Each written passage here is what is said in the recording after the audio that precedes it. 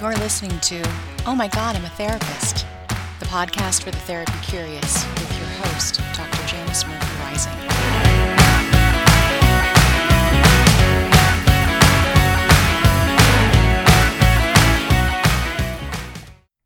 Hello and welcome to episode 12 of Oh My God, I'm a Therapist with me, your host, Janice Murphy Rising, an actual therapist. It is wintertime, and in winter I'm thinking about the trees and the leaves and weather getting colder. And one of the things I've done this winter, which was not a self-care activity, which is today's topic, is I helped remove a tree. I didn't actually chop the tree down, but I learned in chopping down this happened to be 3 trees. 2 were a pine tree that were, I think 50 feet tall. And then a maple tree that was about 30 feet tall. I've learned that cleanup takes an incredibly long time. I have been chopping and moving wood and moving branches and pine needles, and so I feel intimately close to seeing the life cycle of a tree in winter. And also I'm excited that at some point that wood is going to provide heat for my family or for people that need some wood. If you know someone that needs some fire logs in a year, hit me up. Today's episode is about self-care, namely, how do I practice self-care? Self-care has long been a term in the counseling field and in the helping professions, and I think it's made its way into mainstream. I see a lot of Instagram posts and otherwise about self-care, which I think is great and important. I know for me, when I was a student and I first learned about self-care, the message I got from my professors was, you need to take care of yourself. You need to practice self-care. And I remember thinking, okay, I'm going to be the best self-carer of anybody I know. My immediate assumption was that self-care was an activity. And because I taught yoga and practice yoga, and I practice yoga daily, I practiced a lot of yoga. I still practice yoga, but I don't practice a lot of yoga. Like I in my 20s was a little extreme. Trying to say obsessed and extreme at the same time. Both are true, especially obsessed with yoga. And yoga, in a lot of ways, really helped heal me, and I'm grateful for it. I saw yoga as being a self-care activity. Meanwhile, I started my graduate school internship experience, and I learned about this thing called vicarious trauma. Vicarious trauma is simply an effect of being a helper and listening to people's emotional or trauma complex stories. And over time, we can ourselves, if we don't find a way to discharge or release or get support, we can experience vicarious trauma in the same way that an athlete experiences injuries in their sports psychology. Us as counselors, we should have probably moral injury or self-care injury or vicarious injury coaches that help us. That would be a really remarkable thing. But we don't. We just get told by our professors, do self-care. And at that time I went, okay, I'm doing it. I'm doing yoga, and that's it. I did it. But I've learned since that that's not really all that encompasses it. And one of the assumptions I made, and I think this is something that a lot of people I think it's just part of our counseling field, is that if I do enough self-care, if I do the right self-care, I will not experience vicarious trauma. I won't be impacted by my work. I won't have burnout. So just to give a little bit more language to that, I did my dissertation on yoga as an activity for compassion fatigue support for counselors. I thought in doing my research that I would find research that said something that helps prevent compassion fatigue is self-care. At that time, when I did that research, that wasn't in the literature. We think of self-care as being something that can support you from preventing or avoiding or recovering from. And I think it's true, it does. But at that time, it didn't exist. So I was like, oh my gosh, I found this gap in the literature.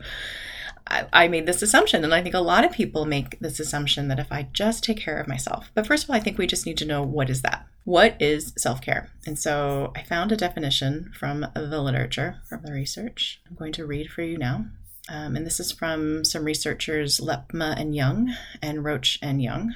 And it says, counselors are charged with maintaining their own personal wellness because counselor characteristics have a significant impact on the therapeutic alliance. So that's nice, right? That tells you, I think, what my professor said back in the day, 20 some odd years ago, is you should do this. You should do this self-care thing. Okay. And of course, I thought I was doing it. I think I did an okay job with the resources I had at the time. Our code of ethics, as counselor says, in addition, counselors engage in self-care activities to maintain and promote their own emotional, physical, mental, and spiritual well-being to best meet their professional responsibilities.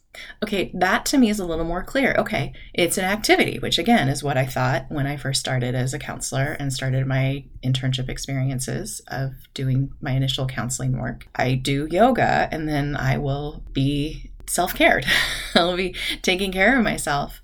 What I've since found, let me read a little bit more about working with self-care. Chambers and Christopher are some researchers that said self-care practices are self-initiated behaviors that promote good health and well-being. Yes. Okay. So things like diet, sleep, exercise, therapy, boundaries. I think in this day and age, technology boundaries. Like one of the self-care activities I had to learn through trial and error was don't answer your emails on the weekend. Don't check them. You don't work in crisis. You don't have to check them. Practices like mindfulness work, yoga, moving your body, getting outside, reading, journaling. Okay, so we're still in this, right? Yes, activities are a part of it. Absolutely, 100%. I think the other thing that I figured out along the way is that my activity of self-care, yoga, and I have other activities for self-care, isn't necessarily what's going to work for everybody else. And so, yes, self-care is more of a method of helping helpers take care of themselves, resource themselves so that they can continue to do this work long-term with this idea in mind, which I still think is true even if it's not in the literature, to avoid burnout, to avoid this thing called compassion fatigue or vicarious trauma. So all of those are terms that people throw around a lot. And I think just to make it more exacting, compassion fatigue was first introduced by a social worker with the last name of Figley. And then later, Stam did research on compassion fatigue. And what Stam found was that we had these two parts of compassion fatigue. One being there were physiological aspects like being depressed or being exhausted or being anxious and stressed about work. And then there were psychological components like wanting to avoid work, lots of feelings of dread about work, depression. And so these two things have to exist in order to say, and they have to be related to our work life, that yes, that is compassion fatigue. People in any profession can have burnout. Self-care, as far as we know, is a good idea for all of us to do. What I found is that not everybody wants to get on a yoga mat. Not everybody has activities that they want to do. In fact, sometimes saying, and this was my experience when my professors told me this, do something to take care of yourself. So like go get a pedicure if you can afford that, or take a bubble bath. And I think you can take a lot of bubble baths and do a lot of grooming activities to make you feel good. And sometimes that is taking care of yourself. It's not necessarily self-care. Part of what inspired me to do this is I have a request from my colleagues coming up that we're going to meet with students and talk about self-care. It's their first quarter in school, and this is a really good time to approach it. And my hope is to not have this reaction I hope they don't have the reaction that I had. I hope they don't have I need to go do something and then later realize, wait, this isn't actually, it's not all just about activities. So I'm going to break it down to 3 different things. Self-care is 1, your attitude about taking care of yourself. Dr. Kirk Honda, who is the host of Psychology in Seattle, has a t-shirt that he gives to his listeners that says, take care of yourself, you deserve it. In my mind, that is an attitude of cultivating self-care. So when I think about self-care now, what I do is I think about there's roots. And even if I'm going along, and I really don't, because sometimes I don't, I bet you don't either, have time to go do an activity to take care of myself. I just have a lot of responsibilities. I think a lot of people have a lot of responsibilities. It's a very stressful time in the world and in my life. But I think at the root, this idea of I should be taking care of myself. If my next thought is to lay a bunch of guilt on myself and shame, or maybe embarrassment, or pushing that away of like, yeah, I'm not actually going to take care of myself. I'm probably going to go, and then I'm going to do something, because we all need to regulate our nervous systems. Like I'm going to have to start taking pills to sleep, or I'm going to do things, I'm going to watch too much TV and that's going to wear me out, or eat too much. And those are, I think, technically self-care activities. They're not conscious though. And so I think at the roots of self-care is I have to be conscious enough of having this attitude of, when I can, if I can, I will absolutely move towards this space of taking care of myself and reminding myself that I deserve care. Yes, sometimes binge watching a show on Netflix is my self-care. Is it conscious? No. It's a form of distraction, which is part of DBT.